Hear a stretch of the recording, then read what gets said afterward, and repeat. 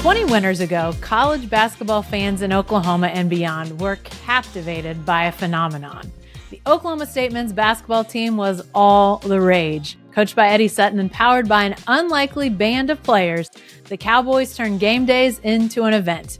Gallagher-Iba Arena was packed, and the players were rock stars. Among them, Daniel Bobik, a sharpshooter who had transferred from BYU, was already married, was already a dad, and was an important part of OSU's 2004 Final Four team. We'll talk to Daniel and his wife, Natalie, who became part of the Cowboy phenomenon too. But first, I want to say a word of thanks to these sponsors for supporting the Jenni Carlson Show. Oklahoma Ford Dealers, Two Fellas Movers, MidFirst Bank, the National Cowboy and Western Heritage Museum, FireLakeJobs.com, Next Gen Roofing, 988, Oklahoma's mental health lifeline. Remember, drive into your best in Oklahoma Ford dealers today for the best deals on Ford's full lineup of trucks and SUVs. Ford is the best in Oklahoma. And hey, if you're thinking about moving, let's face it, a box of pizza and a case of beer just don't work like they used to. Nobody wants to help you move. We know two fellas that love moving. At Two Fellas Moving Company, we offer free, no-strings quotes for your move. With over 20 years experience, we've pretty much moved it all. Our services don't end up moving either. Need to do some remodeling or spring cleaning? We have you covered with dumpster rentals and junk haul services. Remember, quotes are free and there are no strings attached. So if you're moving in Oklahoma, make sure to call the fellas. Visit twofellas.com for your free quote today. All right, Daniel, Natalie, thank you so much for joining me. I cannot believe we're talking about 20 years since that Final Four team. Is that unbelievable or what? Yeah, it's pretty hard to believe. I mean, honestly, it is really, really hard to believe. But yeah, my gray hair can attest. Yes, it's been 20 years. And I think it's also worth pointing out, Natalie, you just dropped off that bouncing baby boy you guys brought to Stillwater. You just dropped him off in Stillwater. That sort of puts everything in perspective, right? Oh, that was just so surreal and so fun. And I still kind of get a little emotional when I think about it because it was unexpected, but the best place for him. And we're so excited for him. And yeah, he was 6 weeks old. Yeah. Well, I had my 6-week appointment in Utah. Daniel was already gone. And then I got in a car with my mom and we drove to Oklahoma. So he was 6 weeks old when we got to Stillwater. It's awesome. Oh my gosh. Oh my gosh. And we'll talk about him in a sec. We want to talk more about Jackson, the rest of the kids, life now, but we got to rewind to that 2004 Final Four season. Before we dive into that, Natalie, you mentioned this, but Daniel, let's rewind a little more on your decision to transfer because it's the summer of 2002. You guys are already married, already have your son, but you're at BYU and you decide to do something different. Walk me through just what happened there to get you to Stillwater. Yeah, that's a really good question. So I served a mission for my church right out of high school, and I come back, and a lot of kids that I had played with and against in high school, Gilbert Arenas, Tayshaun Prince, Baron Davis, those types of guys, went on and had good high school or good college careers, and then were in the NBA. And I thought to myself, well, shoot, if those guys can do it, so can I. And so after being at BYU for a couple of years, just didn't feel like I had developed as much of a basketball player as I would have liked, and obviously was comfortable there. I mean, it's a great school. My in-laws live there. I have some family that live there, and we play some games in Southern California where I'm from, and Vegas, and places that are easy for my parents to get to. And just decided I wanted to play in the NBA, and I wanted to develop my full potential as a basketball player. And so I went and got released from my scholarship, which was an amazing. That was a really good day. Yeah, you can go imagine and go talk to your, talk to your wife. We'd had these conversations, right? And it was like we basically just didn't see eye to eye, I guess, if you will, on staying versus going. And so I walked into the athletic director because back in the day, you actually had to go and have a conversation with the athletic director and let him know that, hey, I need to get released from my scholarship so that I can pursue other opportunities. And so I walk in, and of course, you can't talk to anybody before that happens. So I go in and get released from my scholarship, and then I go home and tell Natalie, who's 7 or 8 months pregnant, saying, hey, we're leaving. And she's like, where are you going? And I said, honestly, I don't know. and that didn't go over very well. No. Yeah. Didn't. She we're living like this one bedroom we're living like in this one bedroom basement apartment, and she goes into the room and is bawling her eyes out. And I just remember sitting in this little couch that we had in the front room and just thinking to myself, all right, man, you got to make this work. You got to make this happen. And honestly, I got down on my knees and I was like, Heavenly Father, I need help figuring out what am I doing? I just feel like this is the right thing to do. I don't know where I'm going to go. Obviously, this decision impacts other people, and so I need to figure this out. And so, Oklahoma State recruited me a little bit when I was in high school. My dad obviously played for Coach Sutton back in the 70s, so my dad played for Coach at Creighton. And my dad made a couple phone calls, and Coach was like, "Can he still shoot?" And they said, "Well, bring him out." And so we went out there, and I was looking at maybe getting closer to family. I really wanted to go to UCLA coming out of high school, and was thinking that maybe I'd go back to Southern California, but it just didn't feel like the right fit. And after, we got in our little Honda and drove the 1,100 miles from Salt Lake to Stillwater, and met with Sean and Coach Dickey had just got on staff, and everybody just wrapped their arms around us. And, we honestly felt like it was home. We felt like it was the right where we needed to be. And I didn't have a scholarship. Listen, we don't have a scholarship for you. So here's what's crazy, Jenni. I leave a scholarship on the table. Obviously, I'm at BYU. I have family there. It's a good school, really good situation, have a scholarship. And then I go ahead and I get released from my scholarship, not knowing where I'm going. Then I don't have a scholarship. I have a baby that's 6 weeks old. I'm learning how to be a husband, a dad, a college student, a basketball player. All this stuff was hard, right? It was really, really hard. And I remember, I didn't have good enough grades. I had good grades, but not good enough to get the out-of-state tuition waived. And so essentially, I had to pay out-of-state tuition. Ironically enough, I still have $600 that I owe from that year that I'm still paying off, just hanging on to it, because it's I don't want to pay it off, because it still reminds me of the sacrifice that we made to be able to make that work, And so it was great. I mean, honestly, I feel like we need to talk to Chad Weiberg today and get that wiped away. That needs to be gone. That's right.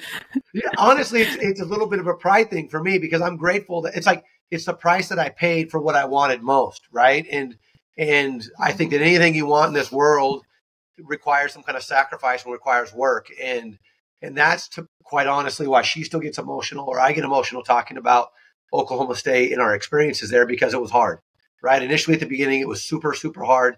We didn't know anybody, right? We didn't know anybody. You can imagine if you had, a daughter and she has your first grandbaby and she's learning how to be a mom, and you drop her off 1,000 miles away, you don't know anybody, right? Super, super, super difficult. And, it was crazy. I didn't know if I was going to get a scholarship. Obviously, I'm with the Grahams, and John Lucas comes, and anyway, I ended up getting a scholarship. And the last thing I wanted to do was go and sit on the bench at Oklahoma State, right? I didn't want to, leave some place that was secure to go someplace and then basically just sit on the bench the entire time. And I remember we were playing the first little scrimmage that we were playing against, the UA All-Stars or whatever it was. And we still didn't know who was going to start. We come back in, and Coach has the starting lineup of the other team, and then he starts writing in the names of the guys of the defensive assignment. And my name was up there, the 2 guard. And it was kind of this crazy, I still, think about it to this day, where it was wow, I really worked hard for something that wasn't given to me, right? That was it was really, really difficult. Yeah. And I went out and played pretty well the first couple games and kind of solidified my start as my position as a starter. And I remember when we were going to the Final Four, this is kind of jumping ahead, I realized, and we beat St. Joe's kind of in dramatic fashion. And Natalie comes barreling out of the stands, and we're out in East Rutherford, New Jersey, and she jumps over the top of the railing, gives this gigantic bear hug. And she's like, "Thanks for bringing me out to Oklahoma, even though at first I didn't want to come." Right. And to me, that was validating for me. Yeah. Because she hated me for a year. No joke. We laugh about it now, but then she hated me. Yeah, I didn't make that year easy for him. I mean, I'm working at a gas station, I'm going to school, I'm playing basketball. It was really, really hard for us, and then And then the LDS, the Mormon, community really wrapped their arms around us. So between them and the school and the team, like that's why it's like, and I, quite frankly, I told my son, I was like, listen, Stillwater to us in Oklahoma State, it's a sacred place to us. So don't screw it up. You know what I mean? Because for us, like I'm letting you into a very sacred part of my life, and the people and the experiences that are there. And so, it ended up being a really good experience for us, even though it was hard. So the best. It was the best. Well, before you even get to the point of that, before you even get to the point of that season where you're starting, you're playing, and obviously we know what comes of that season. Was there a moment, and maybe Natalie, you can answer this, that you all sort of realized we've made the right decision, even if it was hard to, have enough money to eat, and how are you going to buy diapers for Jackson? And I mean, all those things that I'm sure a young family thinks about. Was there a point when you both thought, all right, we did this, we made the right call moving to Oklahoma from Utah? I mean, honestly, it was once we committed to it, we were committed to it, right? Like, it wasn't like, all right, I'm out of here. And a lot of things happened. Like, I think the first or second day that I got there, I tried to set up the washing machine, and the thing popped off and flooded our apartment. The drain on the back. Yeah. And so I did it again. It flooded it 2 times. He didn't have a cell phone. So I'd forgotten this, but he reminded me. I ended up calling the basketball office, and I was like, I need to talk to Daniel. And so they found him, and they were like, hey, bro, it sounds like you need to go home. And again, I just flopped myself on the bed and cried, and I'm really not a crier.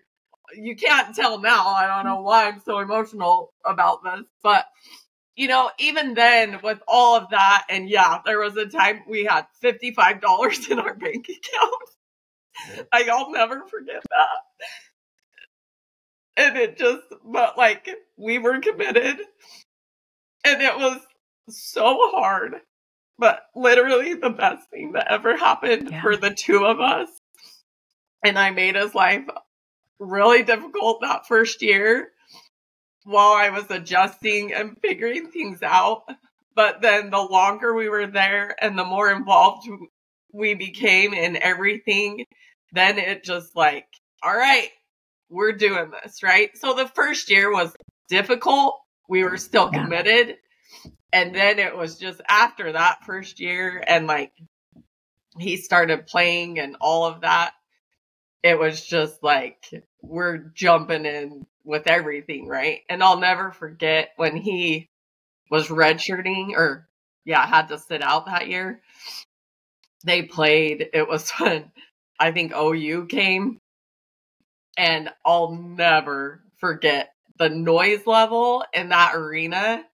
And I had chills, and I looked down at him sitting on the bench, and he looked at me, and both of our eyes were just this wide, because we had never heard anything like that. You know what I mean? Ever. And it was just okay, this is going to be fun. You know what I mean? So I don't feel like we were ever halfway in, although that first year was real difficult. But after that, I was I don't care if I ever go back to Utah. This place is awesome. So it was great. Well, and I think about the team that then was assembled in that 2003, 2004. I mean, you referenced it a little bit ago, Daniel, just the guys that were coming in: John Lucas, Tony Allen, the Grahams, you. I mean, I have to think that there was a point, maybe even before the world took notice of, and those decibel levels came that 2003-04 season all the time, before the world knew how good you guys were. Wasn't there a point in practice where you're like, oh my gosh, this team's got a chance to be something really special? Yeah, we did. I mean, that I think that's one of the reasons why we were so good, because the Grahams, Joey and Stevie and myself, essentially, and we threw a couple other guys in there. Essentially, that was our year, right? And so we worked really, really hard at it, and every day in practice, I would go guard Tony Allen. It's like, hey, the knock on me was, hey, he can come in, he can knock down shots, but can he defend?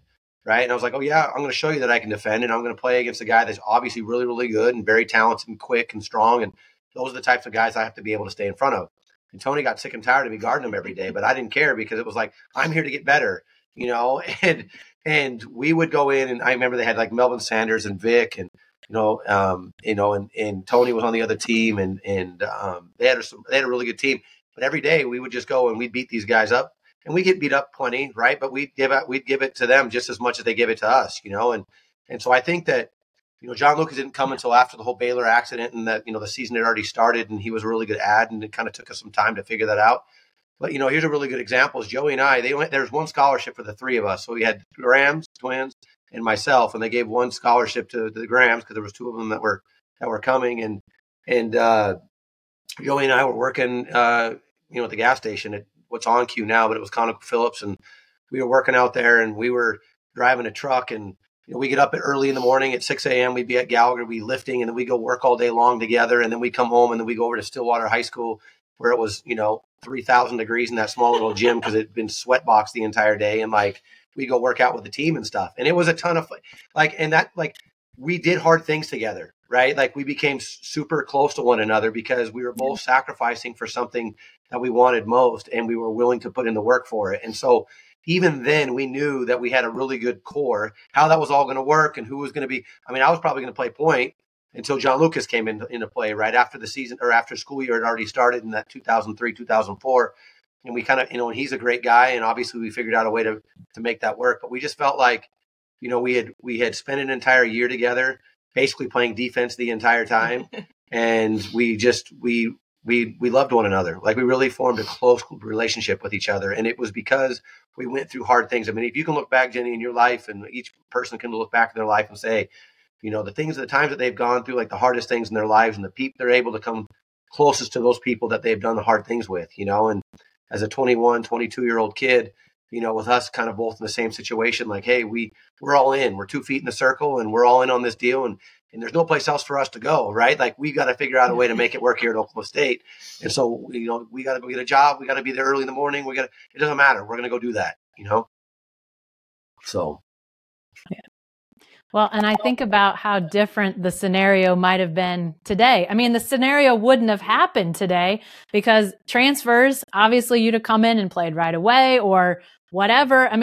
The scenario looks entirely different under today's situation. So even that comes to mind, that how the tiles had to set up, and then it worked perfectly for you guys in 03, 04. It did. I don't think that it would work in this kind of scenario right now because it's too easy, right? It's too easy just to leave and to say when things get tough, you decide that they're going to go someplace else. And quite honestly, I personally think, and Coach Sutton was so good at this. He was trying to help us become good people. And I think one of the things that, that experience, obviously, as we look back at it now, we have fondness. Imagine if we just decided, it got too hard, and we decided to go someplace else, and we decided to run away from the hard, that we wouldn't have these same feelings that we have now, or these same memories or fondness of the times that we had when it was really hard, and, she's cooking a spaghetti pie, and I think that, it falls on the ground, and we figure out a way to scoop it off the ground and throw it in the plate and still eat it. Cause it's like, we can't afford to let this thing just go to waste. You know what I mean? And it was just, it's just the way it was, you know what I mean? And honestly, we try to give that to our kids. Cause it's, you're right. It's really, really hard because kids want things. People want things without having to pay the price for them. And everything in this world has its price, and we paid that price as a team. And I think that's what brought us really close together as a team. And I love those guys. I'm excited to see them. We're having a little reunion this next month, and I'm super excited to go see them. Hopefully all of them show up, or the majority of them show up, because there's some of them that I haven't seen for a while. Wow. But I love those guys. I really do. Yeah. Yeah. Well, and I think about just that you guys get off to a 10-1 start in non-conference, which I hate to bring this up, but the only loss in non-conference, of course, BYU. Yeah, I missed a shot to win the game. I don't know. What a downer! That. How did that happen? Coach looked at me. I had the game of my life. That was probably the best all-around game that I had played at Oklahoma State. I I think I had 18, 8, and 8, and I missed, and we had the ball and we ran. I still remember the play. It's Hoosier. It was a triple screen along the baseline. Well, in timeout, he's like, "You're going to win us the game." And I was like, "You're right. I'm going to win us the game. Give me a shot." And he's like, "Okay, we're going to run Hoosier along the baseline. Joey Graham and Ivan McFarland like just bury whoever was guarding me into the fifth row." And John Lucas passes me the ball, and I get it right in front of our bench, and I get at the NBA 3-point line. I should have stopped at the college. And so I caught it a little further out, and I turn around, and I'm wide open, and I shoot it, and it just barely hits the inside of the rim and bounces out. They get the rebound. We foul. They go make 2 free throws, and it was game. And, of course, everybody's going bananas, right, because it was like, they were laughing at me and all that kind of stuff, and that's a whole nother story for another day. But, like, Coach Sutton, it was interesting. Danny Ainge was at that game because I think they played the next night in Salt Lake because the game was played at the Delta Center, which is where the Jazz played. And he walked me down the aisle into the locker room, and he had his arm around me, and he's just like, "You know what? I was really proud of you, son." He's like, "You played really well." He's, "In fact, you were the best player on the court tonight." And that was kind of cool for me because, I mean, there was I don't know, BYU had a lottery pick, and Tony Allen was right there, and Joey Graham. I mean, there were 3 lottery picks probably on that floor that night, and it was a really good experience for me. But yeah, it was frustrating. We just cracked the top 25 and we lose to my old team, and I missed a shot to win the game. That was kind of a bummer. But that's when the helmets and shoulder pads came out. I don't know if you remember that story, but like Coach Sutton, we fly back home. Yes, I do. Yeah, we fly back home, and Coach Sutton's, so take a step back. Coach in the locker room, he looked at everybody. He's like, "Every one of you guys owe Daniel an apology."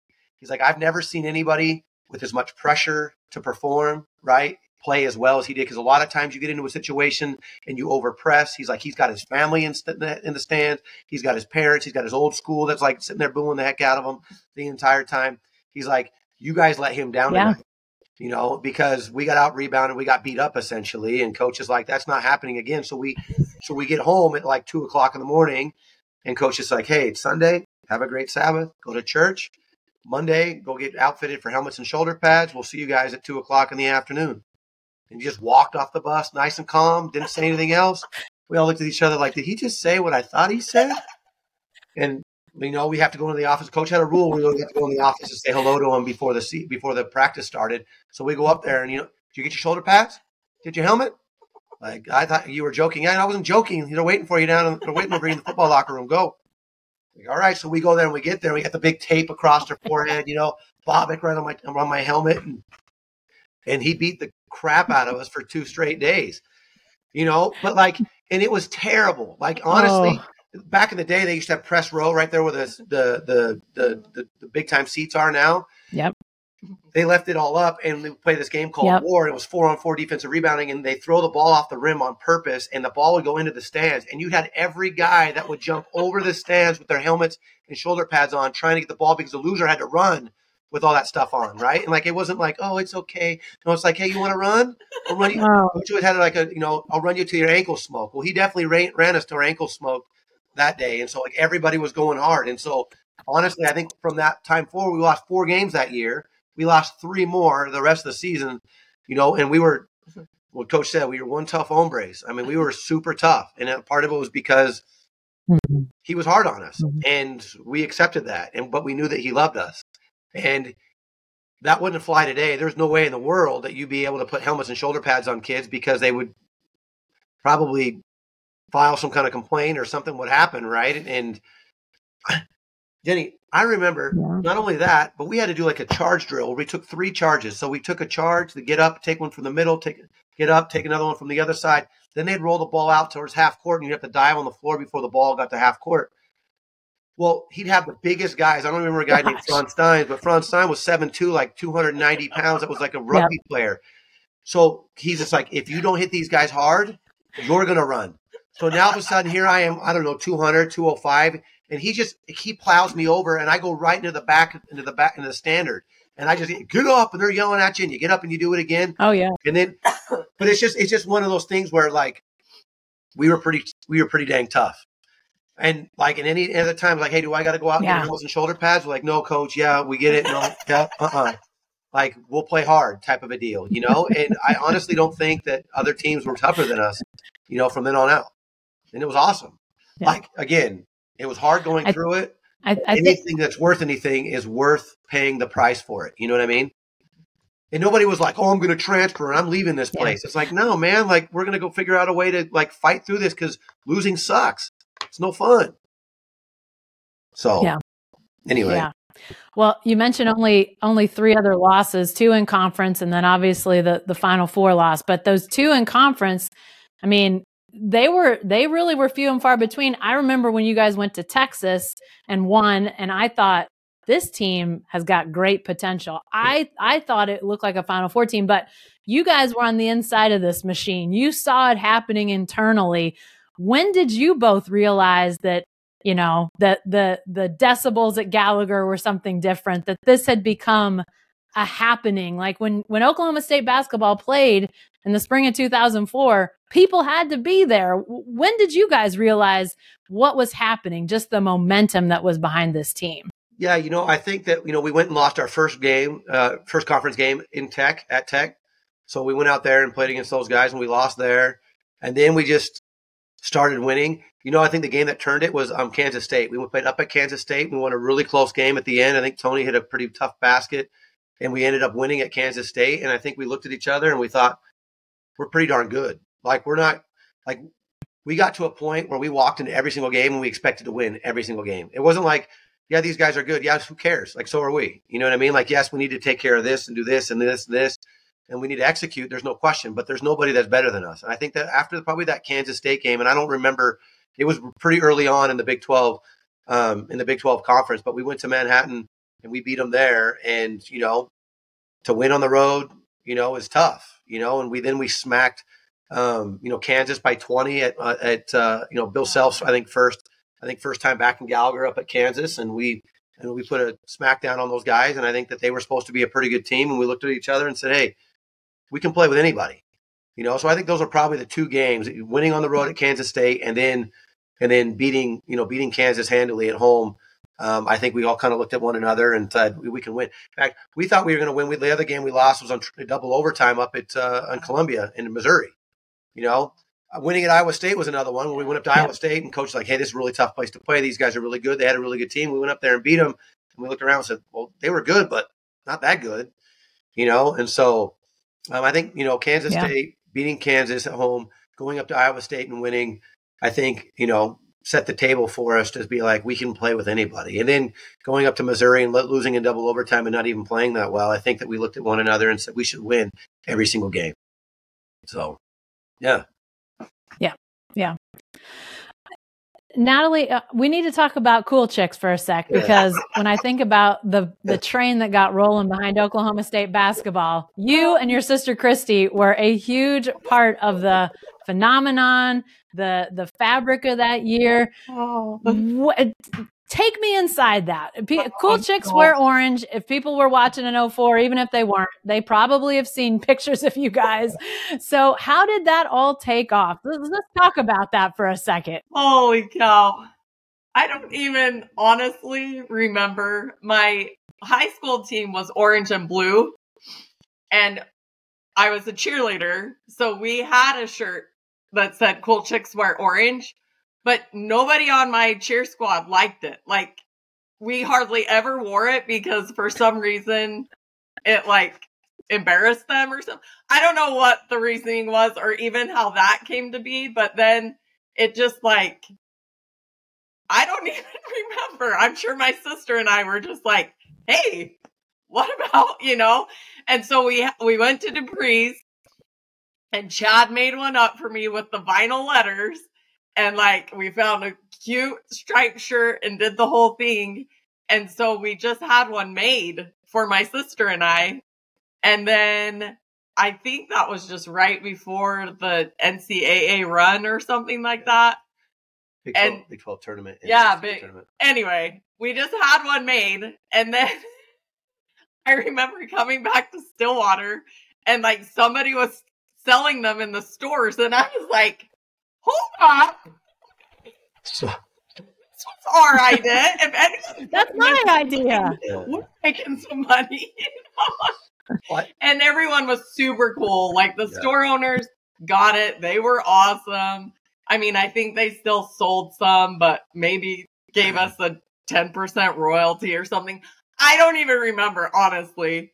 but like we ended up trademarking it. I ended up going to Dallas markets after the fact and like doing a booth and selling them to different places. And it just ended up being like the most fun, crazy thing ever. And I remember one time we were down in Oklahoma City for a game, and I just had this huge duffel bag, an orange duffel bag full of shirts, which I'm pretty sure this isn't legal. I had this huge duffel bag full of shirts and literally got to our seats. This rush of people just swarmed us. And so me and my sister are just like doing this with shirts, right? And like, they're gone within like 5 minutes. I have a stack of bills in my hand. I think it was like over $5,000 or something. And I look at it, and my dad was there, and he's 6'5" and big. And I was like, "Here, Dad, hold this." And I just, like, people just let things slide. And it was just like, I mean, I think I almost had more fun than Daniel did, because I actually got to interact with the people in the crowd, and like, you know, everyone was talking to me about stuff, and it just was the best, most fun thing ever.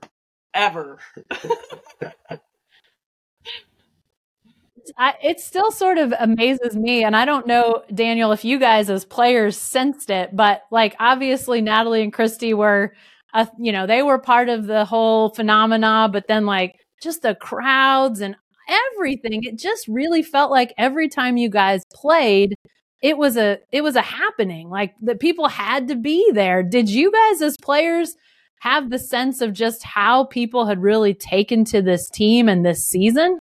We did. I mean, I think that the biggest thing was that you walk out there and the place was chock full. Or we go out there, we do our scouting report the night before, and coach always got us a Brahms shake, and we'd be out there drinking our shakes, and then we'd have to go to the hotel the night before.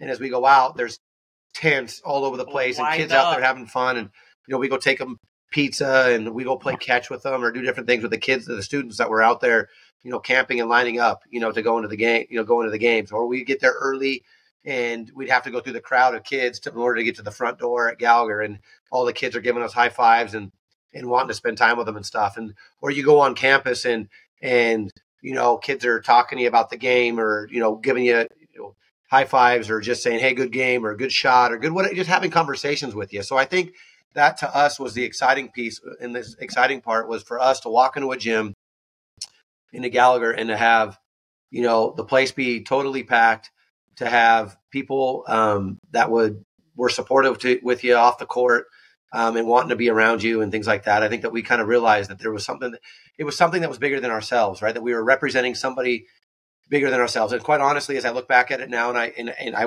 probably couldn't articulate it back then, but now I realized that we were bringing joy to other people's lives.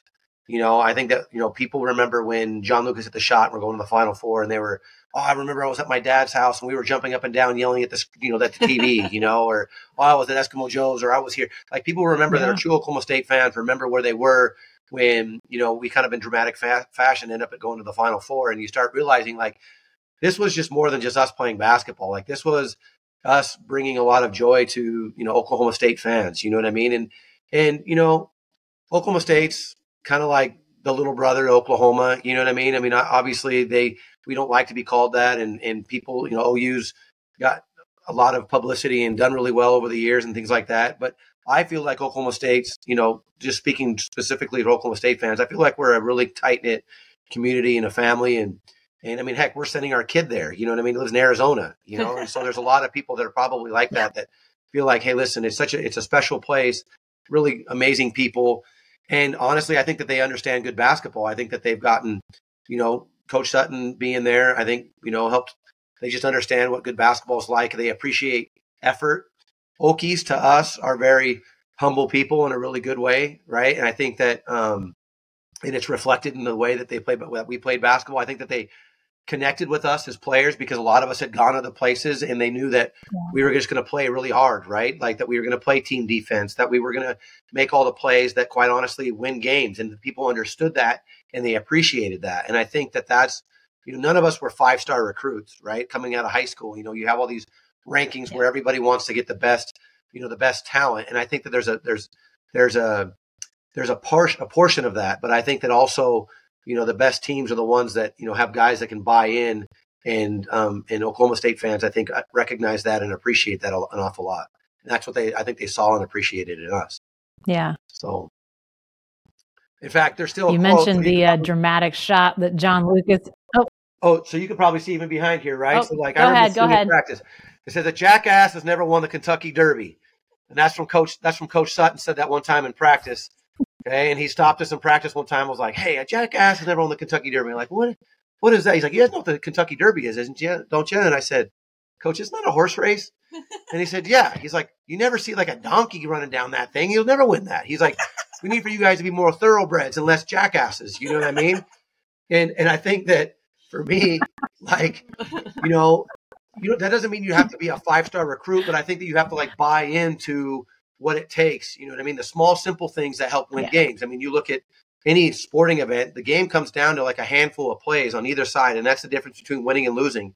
And I think that, that's one of the lessons that Coach taught us, maybe through the helmets and shoulder pads or the way that he had his practices, was, hey, you know what? You got to make some of those tough plays in order to win. And you do that, and people will love you for it. You know what I mean? And I think people loved us because they felt like we played the right way. We played super hard.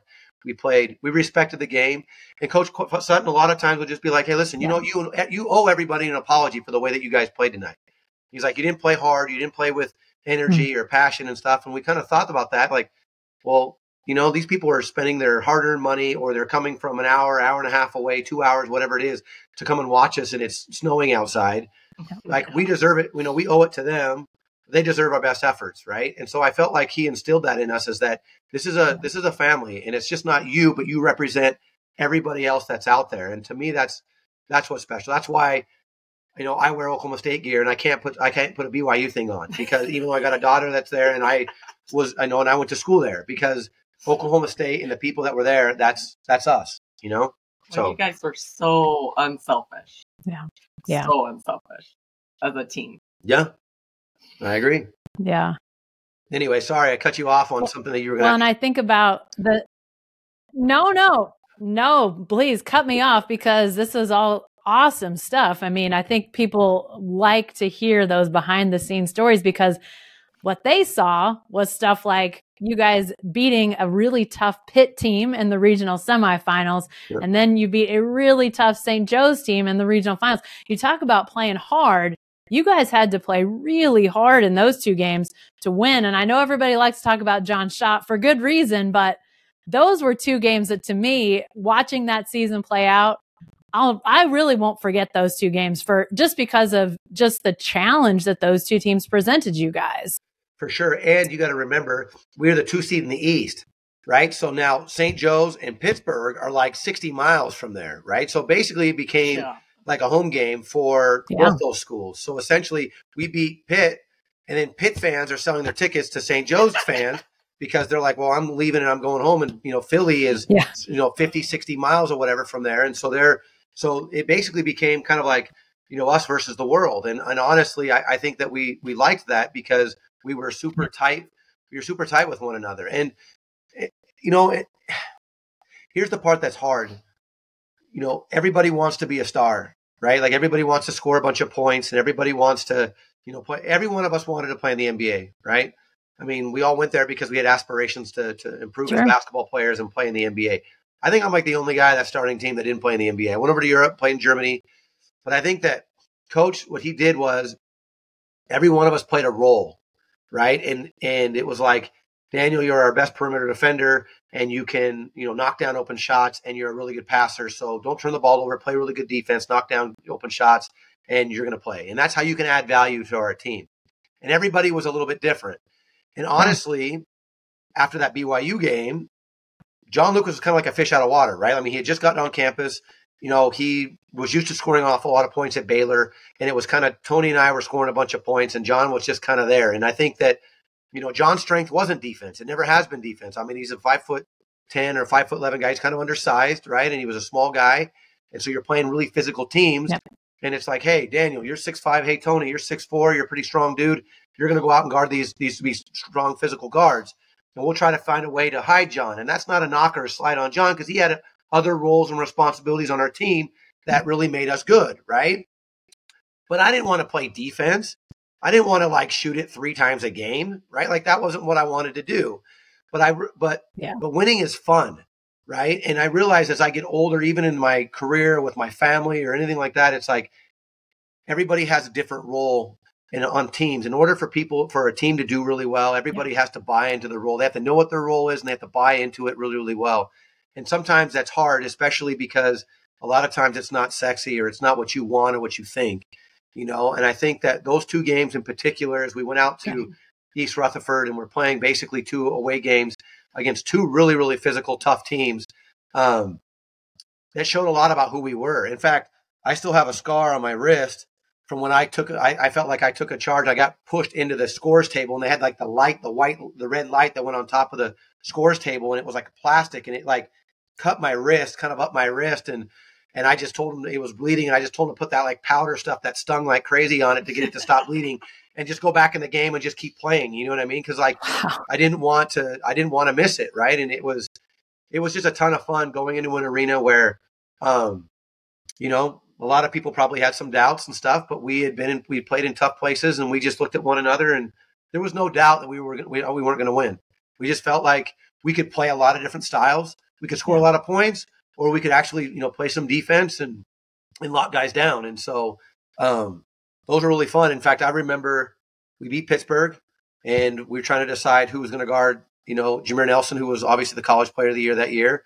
And coach, we only have one day, in between, right? And so coach, gets ready for scouting report. Before he gives them out, he comes over to me and he's like, "Hey man, we're going to stick you on Jameer." And he's like, I know it's going to be a challenge. Use your length. And he kind of gave me some pointers and different things like that. And I was like, okay, I got this. You know what I mean? It wasn't like I was disappointed that I wasn't going to go out and get more shots, because I knew what that meant. Essentially what that meant is, Daniel, you're going to be out there just playing defense and trying to help slow him down because he's a really good player, right? And I took that responsibility really, really seriously, because I wanted to win and because I love my teammates, right? So anyway, those were a blast. And when we won that game, I went to Heritage Hall this last week, or when we dropped Jackson off a couple of weeks ago, and there's a kind of a cool picture that someone from the AP took, and it's me and Joey, after we won that, and we both got our hands up, in the air, and it's kind of cool. And I guess I haven't really thought of this, but Joey and I were the 2 that redshirted that year, but didn't have scholarships, and we worked really, really hard together. So we became, we're the ones there at 6 o'clock in the morning, lifting under, at Gallagher Iba at 6 o'clock in the morning, and then going and working all day long. And it wasn't easy, it wasn't fun, but we became super close with one another. And I just remember, just loving those guys an awful lot because we cared about one another, and it was cool to see well, and no, go ahead. Go ahead. No, it's just cool to see Tim Robbins came after the game. No, I was Tim Robbins was there after the game, and he was super excited because he lived in New York, and his son Jack essentially picked us to win the NCAA tournament. And so they just came across the river and went to the game, and they came afterwards, and he was like, "Hey, your wife is crazy." Because he was sitting next to her and she was up there, doing the dance and going crazy and stuff like that. And he walks in, he looks at you, looks at me, and he gives me this hug, and he comes back, and he's like, "Your wife is crazy. I like her." And so crazy stories. We became good friends with Jack, his son. His son came to Oklahoma State camp the next summer, and we ended up taking him out to Bad Brad's barbecue joint out there, and we stayed in contact with him for a couple of years afterwards because those are the types of relationships that we made with people while we were playing. It was awesome. Yeah. I hadn't thought as much about that shot. I went back and did a little reminding of myself, and I mean, obviously it worked out great. It was a huge moment, still one of the, biggest moments in NCAA tournament history. But the thing that I'd forgotten was you guys give up a basket to go behind, but then no timeout. So the sequence of you guys getting the shot, going back ahead, and then the defensive stand all happens without a timeout. The coaching and the trust in each other, I hadn't even thought about that since basically that happened in 2004. But man, doesn't that just speak to how you guys played together, but also how the coaches prepared you for that moment? 100%. I mean, it was loud, and Joey and I, the sequence that you're talking about, the guy set a ball screen and Joey and I didn't communicate. I was supposed to fight over the top of the screen and I did. Joey and I didn't, communicate, and they hit a three. And so now all of a sudden we're down, and we went up, and, we didn't have a timeout, and we were trying to run a play, and obviously it was kind of a broken play, and Joey tries to, makes a move to the basket and slips, and John hits a great shot. Now the hard part, and what a lot of people don't understand, is now Jimmer Nelson has the basketball with 7 seconds to go, and they decided not to call a timeout because they didn't want to give us a chance to set up our entire defense, right? And so they knew that we'd probably throw something different at them or give us a chance to actually regroup. So now all of a sudden you're me, and now I'm guarding the best player in the country with 7 seconds to go. He's super fast. He shoots 90% from the free throw line, and 2 thoughts went through my head. I was like, number one, he's not getting past me, and number 2 is I'm not fouling him. Because they were in the bonus. And so I thought to myself, all right, as I'm backpedaling, I'm thinking, keep him in front, don't foul. And so he makes a quick little move, and I stay in front of him, and I'm like this, and he makes a tough, he makes another play, and I stay with him, and I make him take a really, really tough shot, and I turn around and think that ball better be short, because I played what I thought was really good defense against him, and it was short, and we get the rebound, and in place, we go bananas, and that's when Natalie gives me her gigantic bear hug and says, "Thanks for bringing me out to Oklahoma." Monkey. That's right, right. And this is actually a legit. Yeah, this was the original.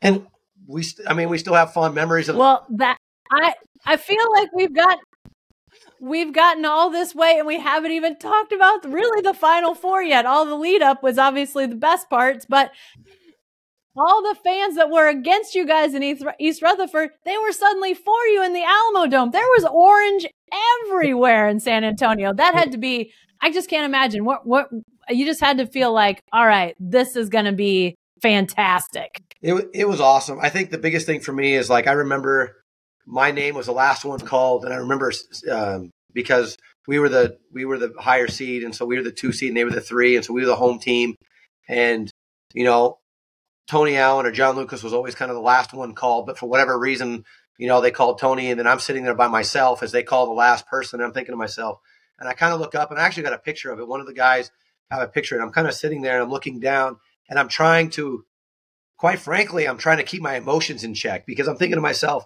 here's this kid 2 years ago that was, sitting on the bench at BYU, who made a huge bet on himself, and put his family in a tough spot. Yeah. And then here I am starting in the Final Four in front of 55, 60,000 people. You know what I mean? Like, and taking a step further, I guess for me, I kind of pride myself. I'm from Newbury Park, California, which is a small part of like Thousand Oaks. And I was always like, hey, I'm not from Thousand Oaks. I'm from Newbury Park, California. And for me, it was representing all the people that were kind of back home. And for them to say, hey, a 6'5" guard from Newbury Park, California, Daniel Bobik, and it just felt like there were a lot of people that were cheering me on. You know what I mean? That meant an awful lot. It meant an awful lot to me. And so, to lose the game obviously stunk, and it was tough, because you get your heart ripped out, because honestly, we ripped out St. Joe's heart the week before that, and then we get our heart ripped out, and that's part of what makes the NCAA tournament as great as it is because those dramatic moments that are like that. But I just love, I just remember thinking, I really love this place. I love these people, and I love Coach Sutton. I'm grateful for Coach Sutton will be grateful for him for taking a chance on me and for giving me a shot, because I remember, after the year we redshirted and we all start ready to start the season, and he's like, listen, brings everybody together, and he's like, listen, I have a ton of talent here, probably the most I've ever had as a whole. He's like, I don't care if you redshirted last year, if you were on scholarship, if you were an All-American, if you were a JUCO kid. Like, I don't care what your deal was. He's like, I'm going to play the best players, and it all starts right now. And I felt like, he gave me a shot. Yeah, was I the most athletic guy? I absolutely wasn't the most athletic guy. Was I the best? And a lot of other things I wasn't. But I got an awesome text from Sean about a year ago, and he's like, and I wish I got a new phone, and it erased some of my text messages, and I wish I would have saved it. But Sean was just like, listen, I know that John and Joey and Tony get a lot of the credit, for that for that Final Four run. But he's like, people that understand the game of basketball know that there's no way in the world that we would have made it to the Final Four without you. And that meant a lot to me. That wasn't like a huge, oh, look at me and I'm great. But like for people to understand, like to realize that you played an important role on a team that exceeded expectations. I mean, nobody expected us. I don't even know what we were picked. We probably picked to be 6th or 7th. You probably know better than I, but nobody expected us to be. We were just a bunch of misfit kids that had no real returning experience. You had Tony Allen as returning starter and Ivan McFarland, and everybody else was just a bunch of guys that were second chance kids. You know what I mean? And I think for us to really come together and to do what we did, it was special. And I'll always be grateful for Coach Sutton, who gave me a shot to really bet on myself. And I remember it might have been Barry Trammell or someone after we lost to Syracuse the year before and Carmelo Anthony and stuff in my redshirt year, there was a little article that said, here's what to kind of expect for next year. And it was like Daniel Bobik, he's a sharp shooting guy. He's going to come in and knock down some shots and we'll, play, a handful of minutes. And I pinned that sucker up to my bulletin board and was like, oh yeah, I don't know who this Barry Trammell guy is, but I'm going to show this guy, that's not happening, right? Like that's not the way this is going down, and it was really cool that I got that opportunity to be able to do that. So I'm really grateful for Coach that he gave me that shot to be a part of something bigger than myself and be special, And I love Barry Trammell, by the way. There's so much about that year that I know. Right. I wonder what happened to that guy, by the way.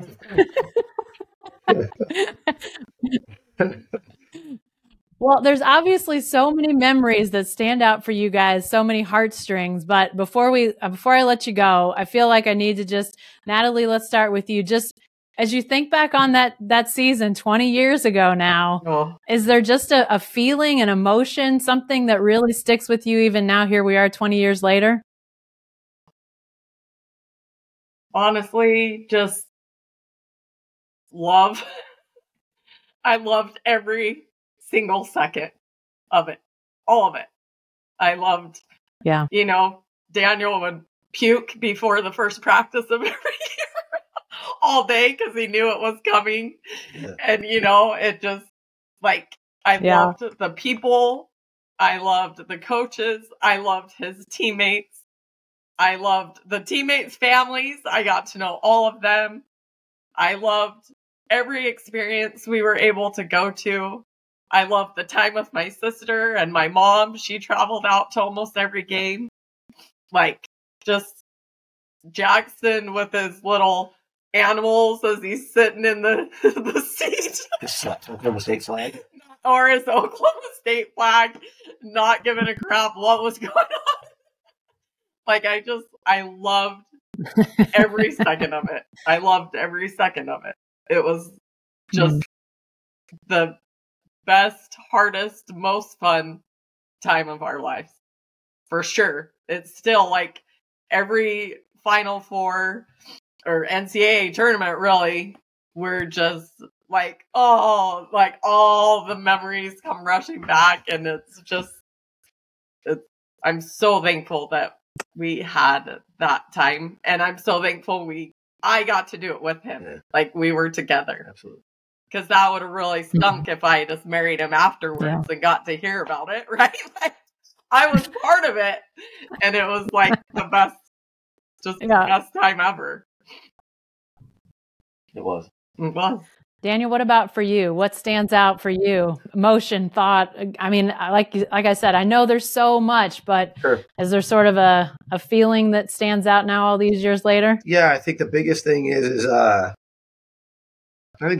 gratitude, right? I'm just really, really grateful. I'm grateful for my coaches. I'm grateful for my teammates. I'm grateful for the people. I mean, Harry Birdwell was the AD there, and I got to know Harry really well, and Joe Mueller and some of these other guys. Like, these guys were really, really good to me. I'm grateful for a guy like Rusty Shaw that gave me a job working at his gas station when I, didn't have any money or food to, to feed my kids, to feed my son. And I'm just really grateful that for that place, for, like I said, for everything, for how hard it was. Grateful for Coach for giving me a chance.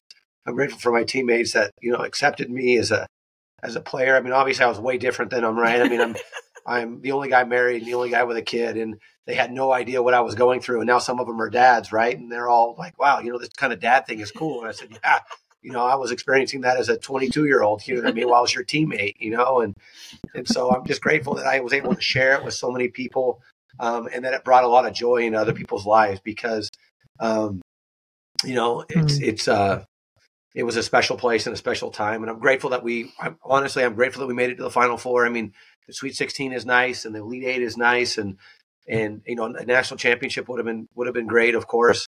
I am just, making it kind of to that Final Four kind of puts you puts that team and that memory kind of in a different, in a different tier or category. You know what I mean? That it's like, it's kind of a special, fraternity, for lack of a better term, to be with, you know what I mean? And so I'm just really grateful that even now that it still means as much to us as it does.